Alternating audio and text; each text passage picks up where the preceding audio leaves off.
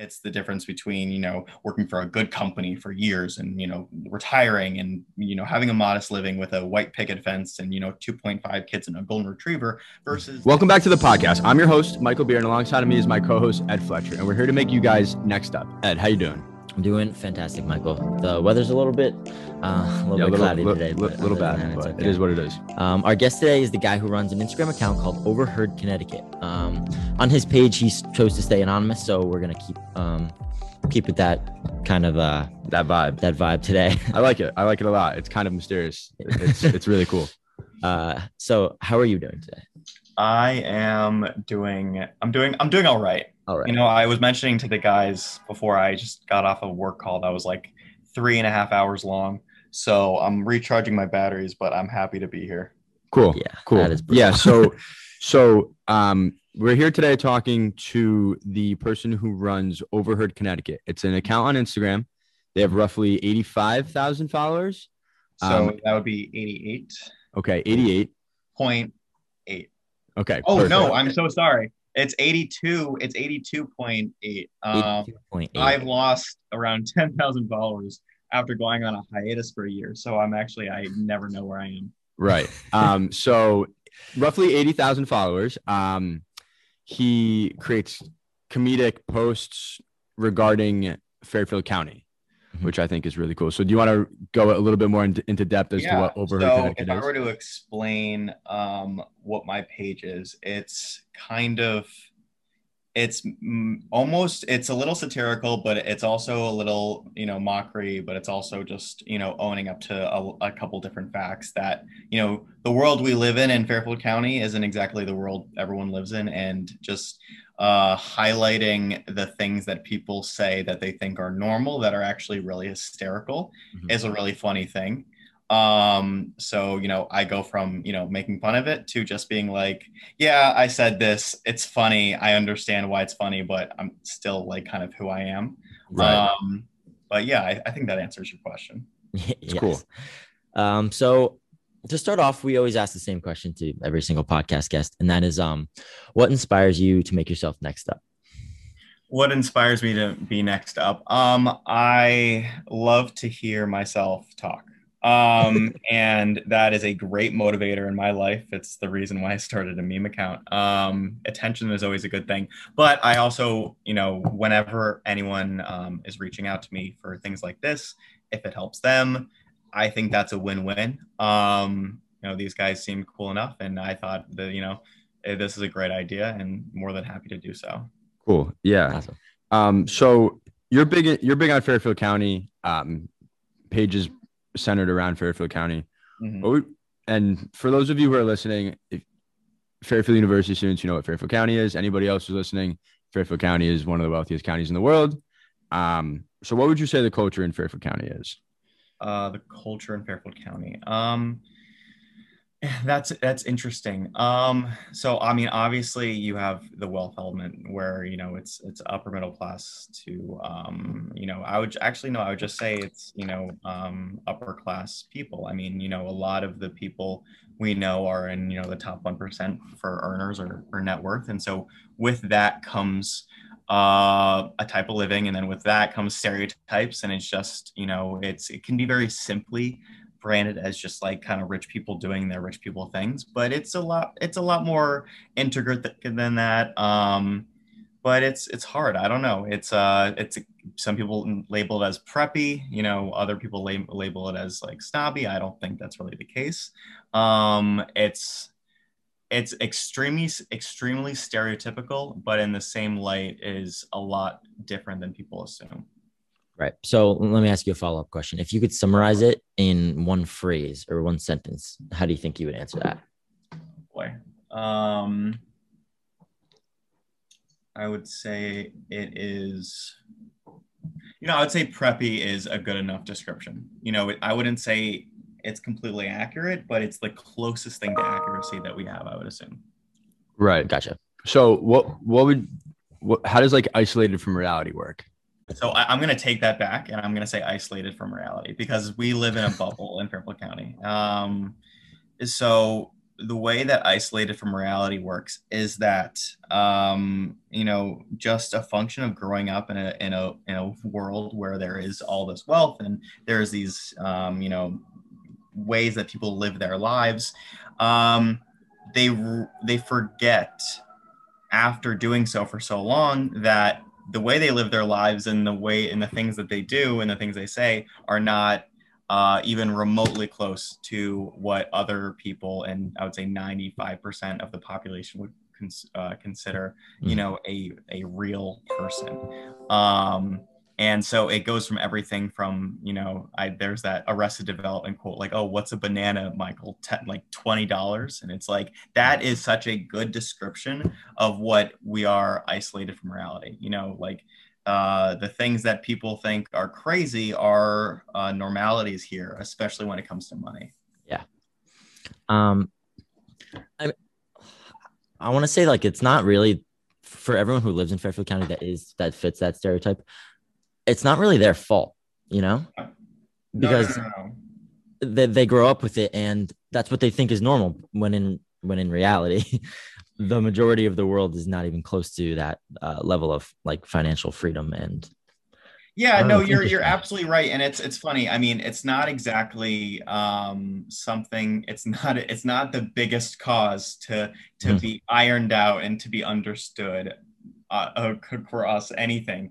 But you're absolutely right. People and kids and teenagers who grow up within that bubble, absolutely, I'm one of those kids. Nothing against that being the case. I mean, it is up to, I guess their teachers and their parents and their, mentors to make sure they're aware of how good they have it, right, and to give them a very good sense of reality so that they can benefit as much as they can from being in a bubble like this without being a brat or someone who doesn't understand, how good they have it. I know we were talking the last time we spoke about, what's the difference between a kid who grows up in Fairfield County and someone who doesn't, and kind of what are the pros and what are the cons, because there are a lot of pros, but, like any situation, there will be cons.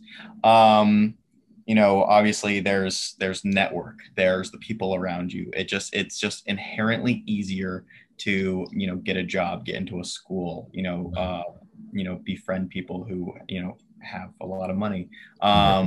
What you lose is the grit that comes with being born into a place that doesn't have, access to these luxuries. Right. And that's something, and it's really, I mean, compared to the other side, everyone would choose to be from Fairfield County, but just to kind of call a spade, that's really the only thing that people who are born here need to, work against, because they have all the other resources. They have all the other resources in their, that are opening all the doors for them. The only thing that keeps a lot of kids that I know and that I'm friends with back is just the lack of drive to do so. Because either they see their parents or their friends' parents and they're like, oh, he's a CEO and she's a CEO and they have millions and millions of dollars. It seems super easy. I talk to them all the time. They're cool people. They don't realize that that's like really fucking difficult to do. Right. And then when they try and they fail, they're like, oh, I guess I'll just not do it. Whereas if you're born in like Bridgeport, or if you're from in New York or New Jersey, how hard it's going to be. None of your friends, or maybe only one of your friends, are like really well off, and you're willing to put in that grind. You just don't have the access that these kids do. So that's just the difference. Yeah, right. It's basically either you, for the Fairfield County kids, it's you see what you have and you want to continue having that when you're older, or you see what you have and you just kind of live off that and not really do anything. Right. Exactly. So going off exactly what you said, Ed, like you see what you have and you want more of it. I would argue that people from the outside looking in would say it's a very materialistic culture, but I think the people on the inside aren't materialistic in the sense that when you work hard, you deserve to go buy a Lamborghini and you can value that Lamborghini. And then when you're 12 to 16 years old and your father has a Lamborghini and you think it's the coolest thing in the world. And then you sit back and you're like, wow, I could do that too. So I think there's a drive in the way that it's like materialistic, but there's a little bit of a work ethic to get that too.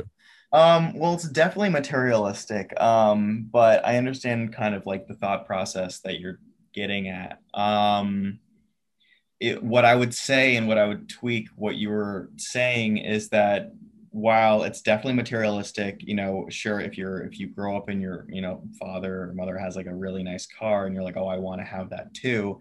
I would say most of the times, if you grow up with it and you think it's cool, there comes a time where like you no longer see those cars as cool, or it's not as crazy to you. So it's not a driver anymore. I mean, it's the older you get, if you really truly grow up with that around you, yes, you want it, but I would say it's almost more of a driver for people who like see it on the streets because like you already had it and you're like, so I would actually disagree. I would say it's extremely materialistic, but that doesn't negate from the philosophy that kids do get taught if they're taught correctly, because I don't want to say that there are definitely kids in Fairfield County that are extremely materialistic who don't grow up the right way, that do not have the capabilities to continue on maybe like their parents' legacy, and that's always going to be the case.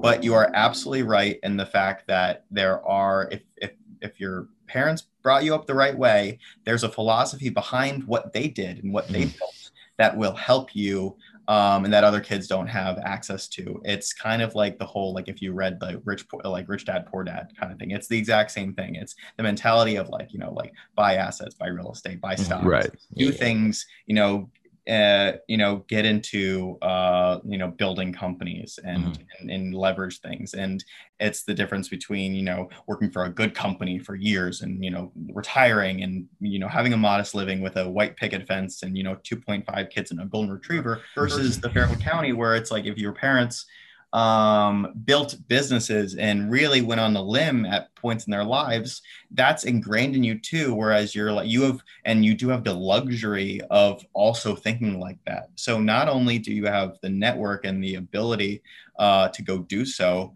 but you have the mindset, because the mindset's something that you can't buy that, and you can't obtain it easily. It has to be ingrained in you as a young age. And a lot of kids, like I mentioned, if their parents raise them the right way, they're going to be cementing that in their heads too. Like saying like, yes, work for a good company, put in your time, be loyal, but also like there are opportunities that maybe don't present themselves right now, but if they do, take them, because that's how I got where I am, so it's that risk factor. So yeah, it's a very multifaceted, you have the materialistic kids, you have the brats, you have the spoiled kids of the world who are never going to do that. And, think a Lamborghini is a Toyota compared to them or whatever. Right. Going to go back on their laurels and realize they don't have to work a day in their lives. But there will also be kids with, even if they have all that, the main thing they'll focus on is the philosophy, the work ethic, and the drive of how their parents got there. And it's almost a chip on their shoulder, my parents have like $20 million in the bank. Like they're really smart, but they raised me and I know everything that they know now. Well, not really, but I know a lot that they didn't know. So like, I want to do like triple that or something like that. Right. That's also there. Yeah. So we touched on Fairfield County. We touched on like the background of your page. Mm-hmm. Where do you get all your content from? And can you explain your content to us? Sure. My content, well, it started by, I don't think I explained how I started the Instagram page for people who don't know who I am. I first started it because I had a list of jokes and sayings and situations that I thought were hysterical, that either I heard or I just strictly came up with, and I put it in my notes folder on my iPhone. One day I was following a page. There was an Over Her on Wall Street, and then there was Over Her New York. And I realized, I was like, oh, let me send the content I have to Overheard Connecticut, if there is one and it exists. And I searched it up. It didn't exist. I immediately, bought the domain. I made the Gmail account. I misspelled it the first time, and so I made another Gmail account, and I spelled it the correct time. I don't know which one I sent you guys. And then I made the Instagram. And from the get-go, I had about 100 quotes, which was a great platform to step off from. And I immediately just started using those. Some of them were things my friends said, their parents. And then some of them were just situations that I would take from, a couple paragraphs of dialogue in my head and kind of boil down as best I can to a sentence or two. And a lot of the times as I went on, I posted every day for 7 or 8 months. And that's a lot more than 100 quotes, obviously. Yeah. So after the 100, I really did do, 80 to 90% of the quotes were just me creating them strictly. So, I pull things from either pop culture or things I hear, and I just boil down to like 10 different ways to say one thing. And then I pick my favorite and hope it does well. That's interesting. Yeah. Can you give us an example of like one of your favorite pieces of content? My favorite, so I'd say it really boils down to the ones that did the best, honestly. Okay, actually, no. There's a couple. There's the hangers are full and the hedges are funded, because I think that's just a great play on words, and I wanted to make a sweatshirt, honestly. There's my phone auto-corrected here to Hermes. There's one that was stay away from my Mercedes, and it's like, all right, C-class, relax kind of thing. Yeah. And then I'm trying to remember. This guy was complaining. He's like, she's like a 6 out of 10 at best. And it's like the dad's like, her dad owns a sports team. She's a 10. And that one was taken from a friend's father, which hilarious guy. But the other ones, like the Mercedes one I made up, the Hermes one I made up, the hedges are full and the hangers are full and the hedges are funded. I didn't exactly make that one up. I just made it better. Interesting. Yeah, that's really funny. So they're just quotes that you hear walking around town that you're like, wow, that is absurd to say and hilariously funny. Yeah, I mean, I would love to tell you that I've like walked around town and heard a quote. That's never happened. It's always just either I'm in a social setting. It's always a social setting. It's like I'm at a social setting, or I'm talking with my roommates, I'm talking with my friends, and just the situation allows itself for them to say a little bit of their Fairfield County-ness comes out, and they just like trip over themselves and they say something really dumb or really stupid, and I write it down immediately, and then I just workshop it from there. Or sometimes I'll just like be talking to myself. Like one day, I don't know, I think I was talking to myself, and I'm like, oh, my, like something about my Cartier or something, and I was like immediately coming up with quotes about it. I'm like, Jesus, I need to stop doing this. Yeah, it kind of becomes like a natural reaction in your brain to like start thinking. Honestly, if I'm gonna be honest, there came a point where it's like me and my Instagram page were like a little too closely related to each other, because I was so obsessed with it at a point where I needed to like really just like kind of take a step back and realize like that's not who, it's a persona, it's something I do for fun and jokes, but it's not like me really. Yeah. Right. Like this one, I got one right here. My mom flew our Florida housekeeper to Connecticut for a week to see how she does in a bigger house. I actually got that one from someone, and she'll be very happy that it was read out right now. That actually did happen. Yeah. So like anybody who doesn't live in Fairfield County would be like, that is absolutely absurd. Yeah. Not only is that absurd, it's stupid and pretentious, and they'd be right. It is. But the what makes it funnier is anything can be pretentious, anything can be bratty or spoiled or preppy or rich or whatever, and it doesn't make it funny. What truly makes it funny is how crazy it is. But in the same light, that is a real thing that people who are seemingly intelligent was like, okay, yes, that is the logical next step to do. And honestly, in their situation, it's not the dumbest thing in the world, but it's still crazy. It's Yeah. so crazy. Yeah, no, that's funny.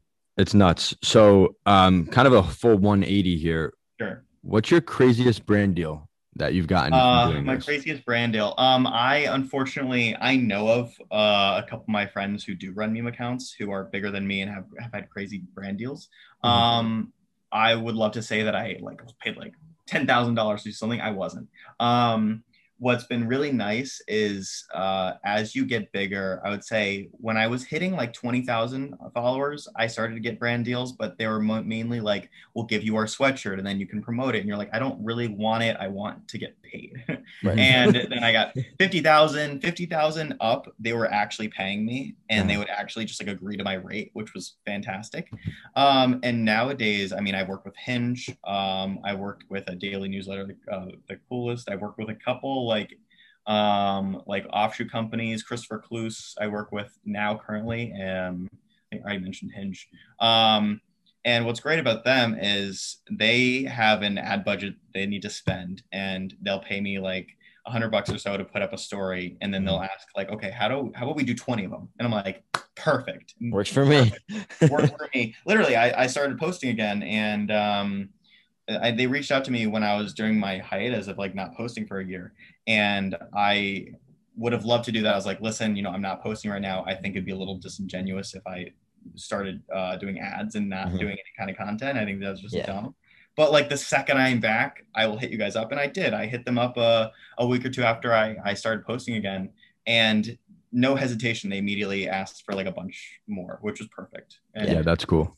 Hoping to do more. It's a great side hustle. Brand deals are the craziest thing. Like, and it's so easy. It's so easy for me. I mean, I was gonna ask how much work do you have to do per like story that they ask you to put up?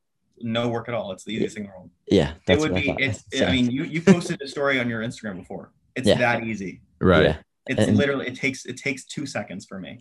I mean, sure, I have to take my Instagram profile from private to a business profile so I can swipe up. But then I put it right back to private. It's super easy. The hard thing was the year of coming up with content day in and day out, you know? Yeah. Crazy. Okay. Thank you so much for coming on. We really appreciate it. Again, anonymous, no names. And we hope to make you guys next up.